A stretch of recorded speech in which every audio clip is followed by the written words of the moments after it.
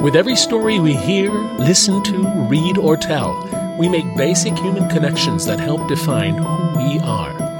Welcome to Afterwards Paranormal, the podcast devoted to those stories that tell us who we are when we're in the dark. Listen closely now. The dark is speaking, and the need to be heard never dies.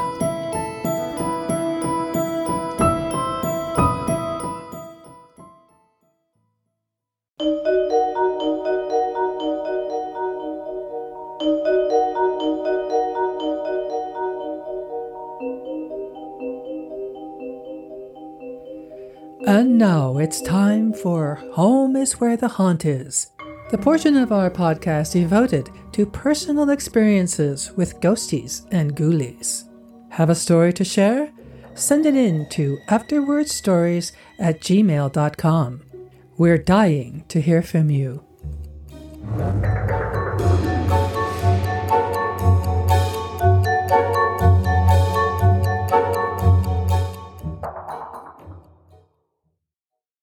This story comes from Real Ghost Stories, Paranormal Object Stories, edited by Eve S. Evans.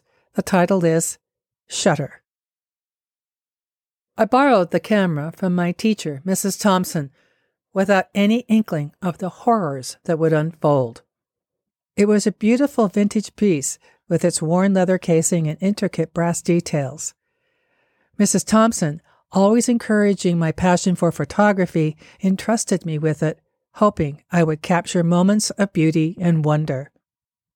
Little did I know that the weekend I took the camera would forever be etched in my memory as a time of darkness and despair.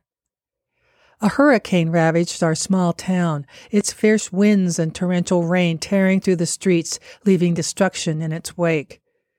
The storm was merciless, and amidst the chaos, tragedy struck. Mrs. Thompson, with her kind heart and adventurous spirit, had ventured out into the tempestuous night, perhaps to help others in need or to brave the elements for some unknown reason. She never returned. News of her demise during the hurricane spread quickly, casting a shadow over the entire community. I was devastated by the loss of my teacher, mentor, and friend. In the days that followed, I resolved to return the camera to Mrs. Thompson's grieving family. It seemed only right to honor her memory by giving back what she had entrusted to me.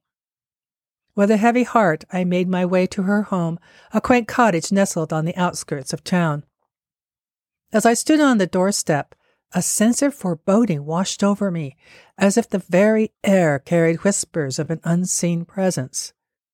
Mrs. Thompson's family welcomed me warmly, their eyes filled with sorrow.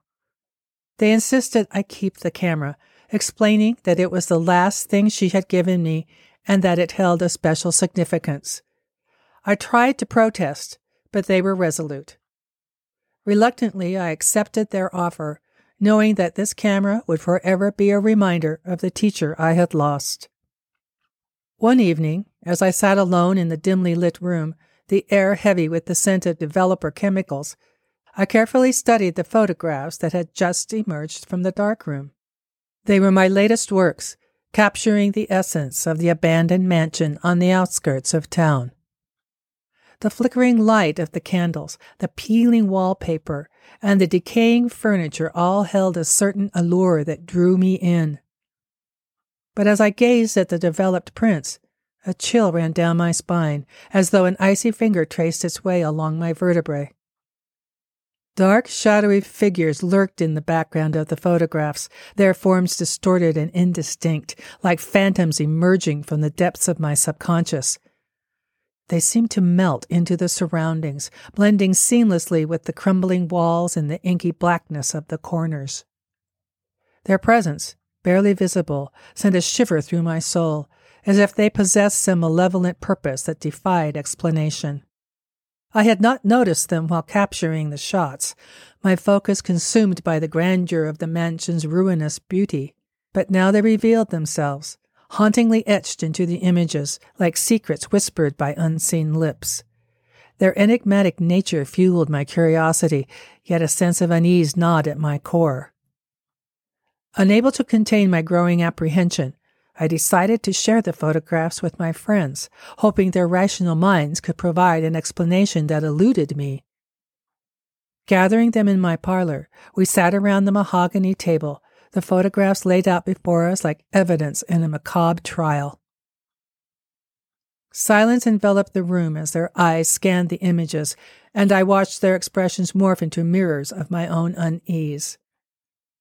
The atmosphere grew thick with trepidation, as if the room itself had become a receptacle for our collective fear. Whispers of disbelief and uncertainty filled the air, mingling with the faint scent of old books and the distant echoes of a clock's ticking. "What are these figures?" my friend Amelia finally ventured, her voice trembling slightly. "They seem otherworldly, as if they exist beyond the realm of our understanding." I nodded, my heart pounding in my chest. "I've never encountered anything like it before," I confessed, my voice barely above a whisper. "The camera captured something that defies explanation, something that lies hidden from our mortal sight." The others nodded, their faces pale, their eyes reflecting a mixture of fascination and fear. We delved into a heated discussion, each of us offering theories that danced on the border between reality and superstition. Were they ghosts, lingering spirits trapped within the mansion's decaying walls? Or perhaps they were demons, summoned by some dark ritual that had long been forgotten. The possibilities seemed endless, and yet each explanation felt insufficient, unable to capture the true essence of the enigmatic figures. One night, as I sat on the worn-out couch, seeking solace from the relentless haunting of the photographs that lined the walls, a heavy silence settled upon the house. The dim light from the flickering candle barely illuminated the room, casting eerie shadows that danced across the peeling wallpaper. The air was thick with anticipation, as if something ominous lurked just beyond the veil of my perception. As I trembled on the couch, the fabric rough against my clammy skin, a cold draught enveloped the room, seeping into my very bones. I huddled closer to myself, desperately seeking warmth that eluded me. It was then that I felt it.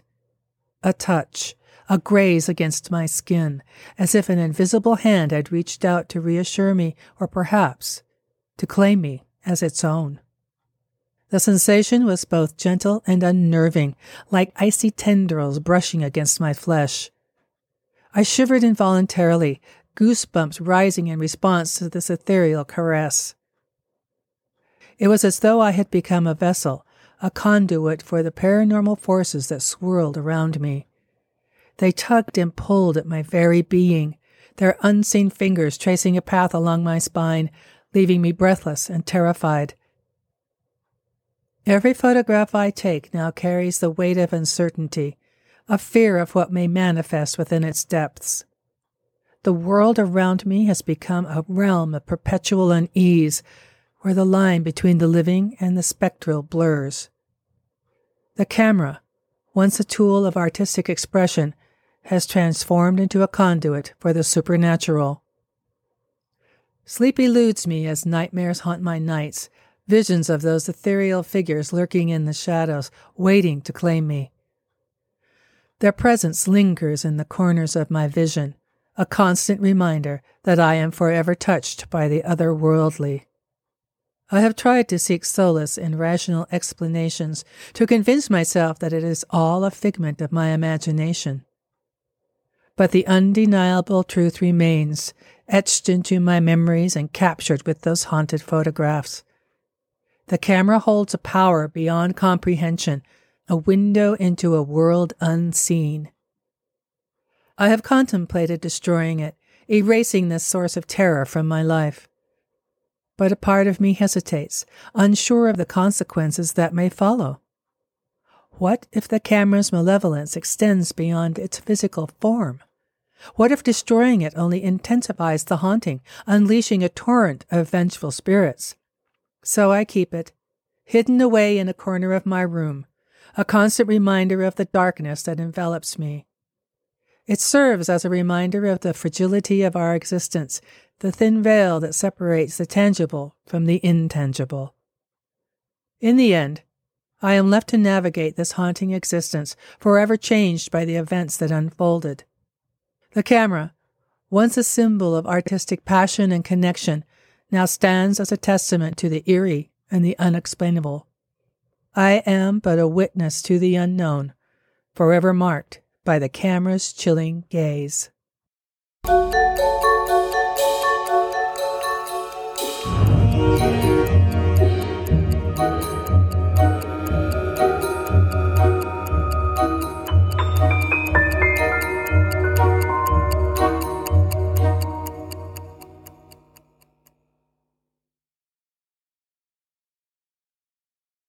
Hello, and welcome to episode 115 of Afterwards Paranormal. I'm your host, Shelby. I hope all of you are having a happy holiday season. On this episode, I'll be reading The Old Portrait by Hume Nesbitt. This time of year is the gift-giving season. A scarf, a pair of socks, and of course, toys. A popular holiday gift is a framed picture. But, as our main character finds out one Christmas Eve, the framed portrait he picked up at the second-hand shop bears few glad tidings. This season is also about traditions. What are your holiday traditions? In my house, we put up a winter tree. Its branches, usually scavenged from the neighborhood, are hung with bells, Krampus ornaments, mistletoe, and sparkly things. Thinking about holiday traditions, I thought it would be fun to look at different Christmas traditions from around the world. Here are some excerpts from an article by Carolyn Menyes. Weird Christmas traditions from around the world. Think of your holiday traditions. They probably include stringing lights on evergreen, rushing to the mall throughout the season to find the perfect gift, and eating more Christmas cookies than you could ever imagine. While Americans celebrate Christmas a certain way, this holiday looks really, really different around the world. Christmas traditions in other countries can range from the enchanting to the bizarre to the horrifying, at least when seen through the American lens. For every lovely story about a Christmas spider who spins a web of gold and brings good luck, there's a pooping figure in a nativity scene or a Yule cat who prowls the country waiting to attack people who fail to get a new wool sweater before Christmas Eve. And though we have an image of what a traditional holiday meal should look like, in Japan there is nothing more festive on Christmas Day than diving into a big bucket of Kentucky Fried Chicken.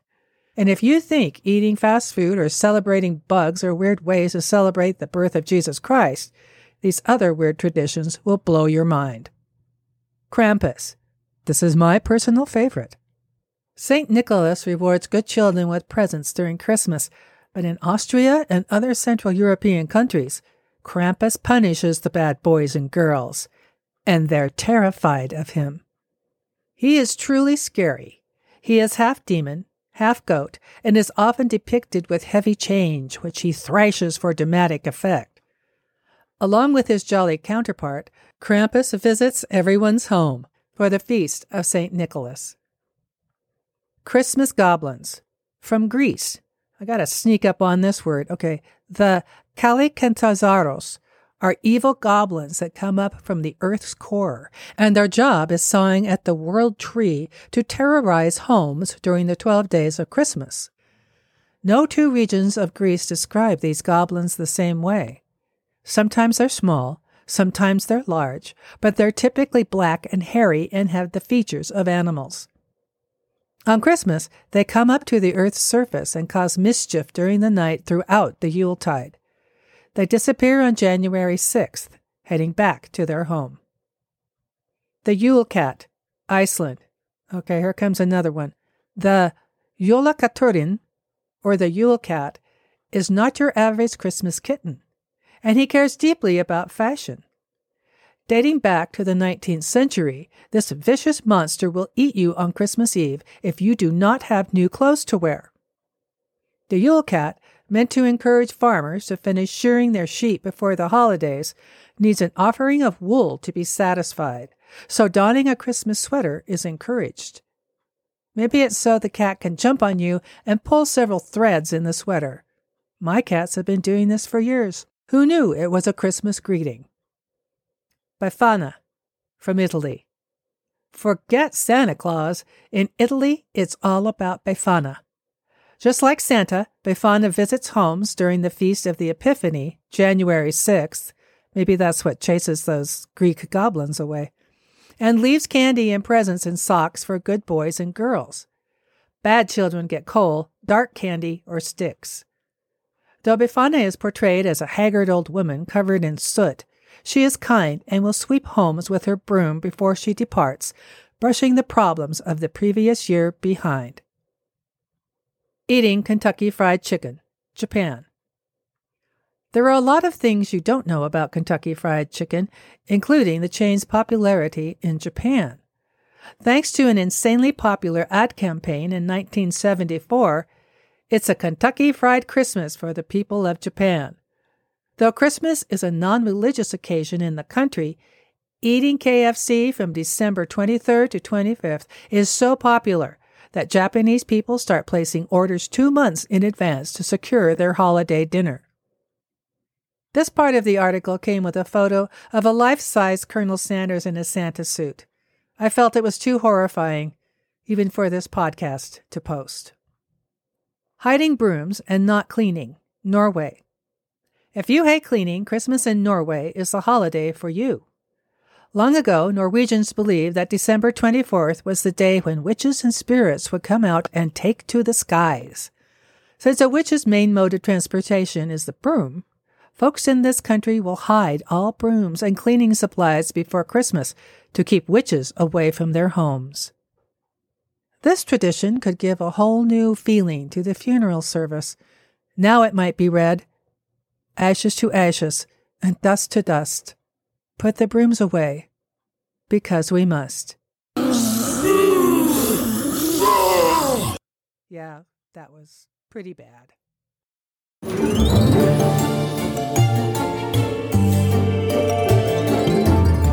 You are listening to Afterwards Paranormal, the podcast that offers you dark tales from literature, lore, and you, the listener. If you're interested in contributing stories to the show, please stay tuned after the story for details.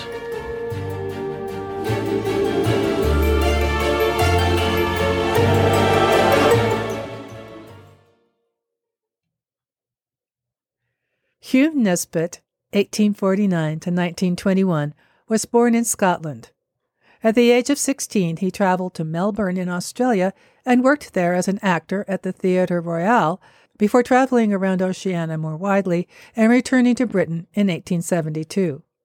Before becoming a writer, he tried to establish a career as an artist, and he did illustrate several of his own books and stories. And now, The Old Portrait by Hugh Nesbitt. Old-fashioned frames are a hobby of mine. I am always on the prowl amongst the framers and dealers and curiosities for something quaint and unique in picture frames. I don't care for what is inside them. For being a painter, it is my fancy to get the frames first and then paint a picture which I think suits their probable history and design. In this way, I get some curious and I think also some original ideas. One day in December, about a week before Christmas, I picked up a fine but dilapidated specimen of wood carving in a shop near Soho. The gilding had been worn nearly away, and 3 of the corners broken off. Yet as there was one of the corners still left, I hoped to be able to repair the others from it. As for the canvas inside this frame, it was so smothered with dirt and time stains that I could only distinguish it had been a very badly painted likeness of some sort, of some commonplace person, daubed in by a poor pot-boiling painter to fill the second-hand frame which his patron may have picked up cheaply, as I had done after him. But as the frame was all right, I took the spoiled canvas along with it, thinking it might come in handy. For the next few days, my hands were full of work of one kind and another, so that it was only on Christmas Eve that I found myself at liberty to examine my purchase, which had been lying with its face to the wall since I had brought it to my studio. Having nothing to do on this night, and not in the mood to go out, I got my picture and frame from the corner, and laying them upon the table with a sponge, basin of water, and some soap, I began to wash so that I might see them the better. They were in a terrible mess, and I think I used the best part of a packet of soap powder and had to change the water about a dozen times before the pattern began to show up on the frame, and the portrait within it inserted its awful crudeness, vile drawing, and intense vulgarity. It was the bloated, piggish visage of a publican clearly, with a plentiful supply of jewelry displayed, as is usual in such masterpieces, where the features are not considered of so much importance as a strict fidelity in the depicting of such articles as watch guards and seals, finger rings and breastpins.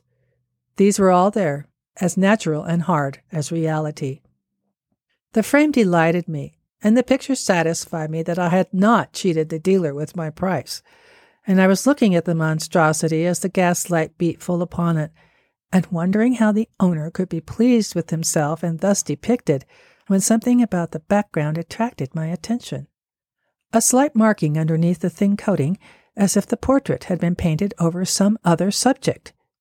It was not much, certainly, yet enough to make me rush over to the cupboard where I kept my spirits of wine and turpentine, with which, and a plentiful supply of rags, I began to demolish the publican ruthlessly in the vague hope that I might find something worth looking at underneath.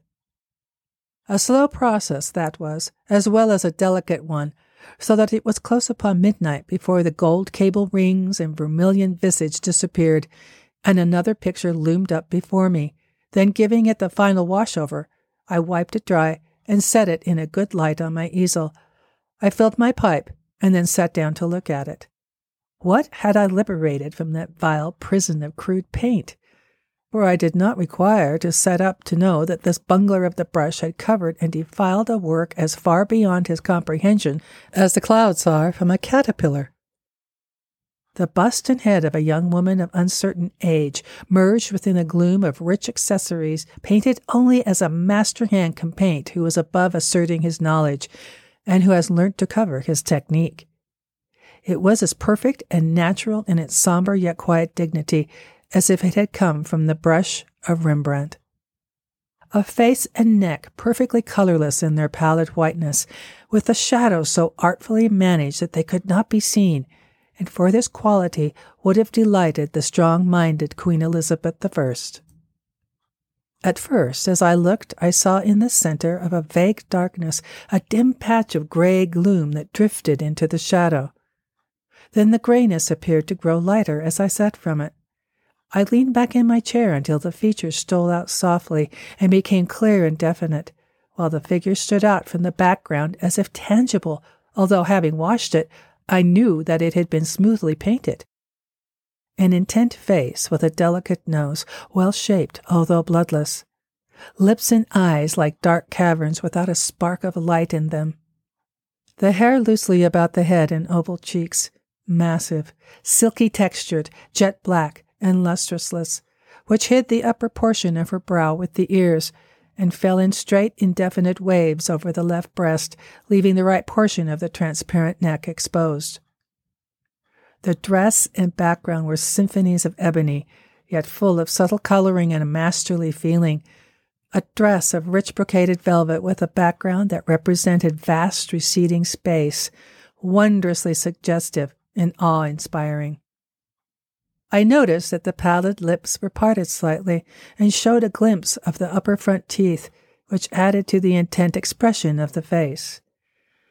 A short upper lip which curled upward, with the under lip full and sensuous, or rather, if color had been in it, would have been so. It was an eerie-looking face that I had resurrected on this midnight hour of Christmas Eve. In its passive pallidity, it looked as if the blood had been drained from the body, and I was gazing on an open-eyed corpse. The frame also I noticed for the first time in its details appeared to have been designed with the intention of carrying out the idea of life and death, which had before looked like a scrollwork of flowers and fruit, were loathsome snake-like worms twined amongst charnel house bones which they have covered in a decorative fashion, a hideous design in spite of its exquisite workmanship that made me shudder and wish I had left the cleaning to be done by daylight. I am not at all of nervous temperament, and would have laughed had anyone told me that I was afraid. And yet as I sat here alone, with that portrait opposite to me in this solitary studio, away from all human contact, for none of the other studios were tenanted on this night, and the janitor had gone on his holiday, I wished that I had spent my evening in a more congenial manner, for in spite of a good fire in the stove and the brilliant gas, that intent face and those haunting eyes were exercising a strange influence upon me. I heard the clocks from the different steeples chime out the last hour of the day, one after another, like echoes taking up their refrain and dying away in the distance, and I sat spellbound, looking at that weird picture with my neglected pipe in my hand, and a strange lassitude creeping over me. It was the eyes which fixed me now with the unfathomable depths and absorbing intensity. They gave out no light, but seemed to draw my soul into them, and with it my life and strength as I lay inert before them, until overpowered I lost consciousness and dreamt.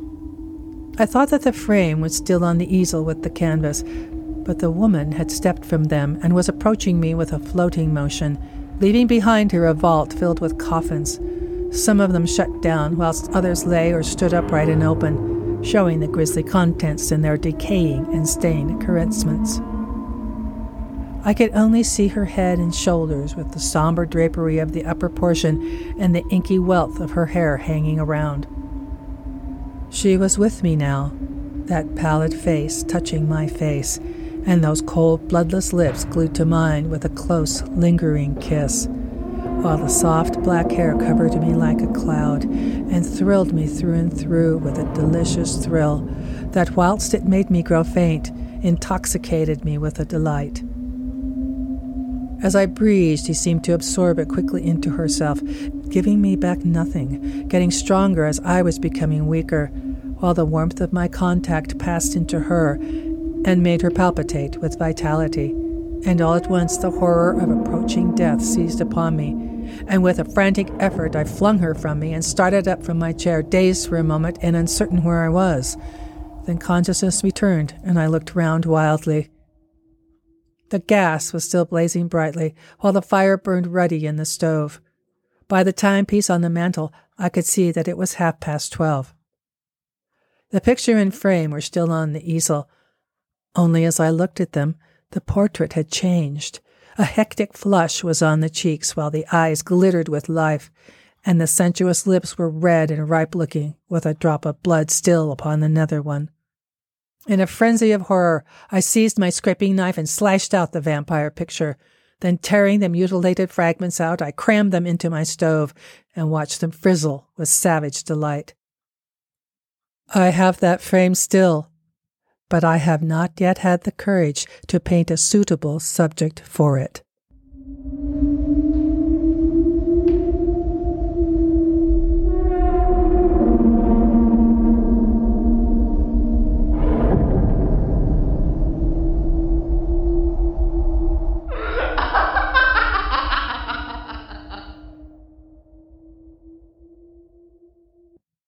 Nothing like a little vampire story to put you in the Christmas spirit.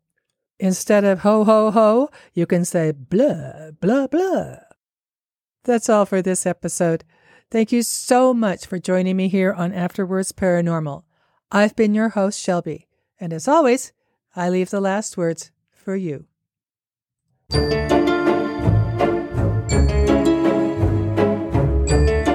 Thank you for listening to Afterwards Paranormal Podcast. Please join us on Patreon and Facebook. You can listen to Afterwards Paranormal on Spotify, Apple Podcasts, iTunes, or wherever you listen to podcasts. Contact us at afterwardsstories@gmail.com. And remember, the need to be heard never dies.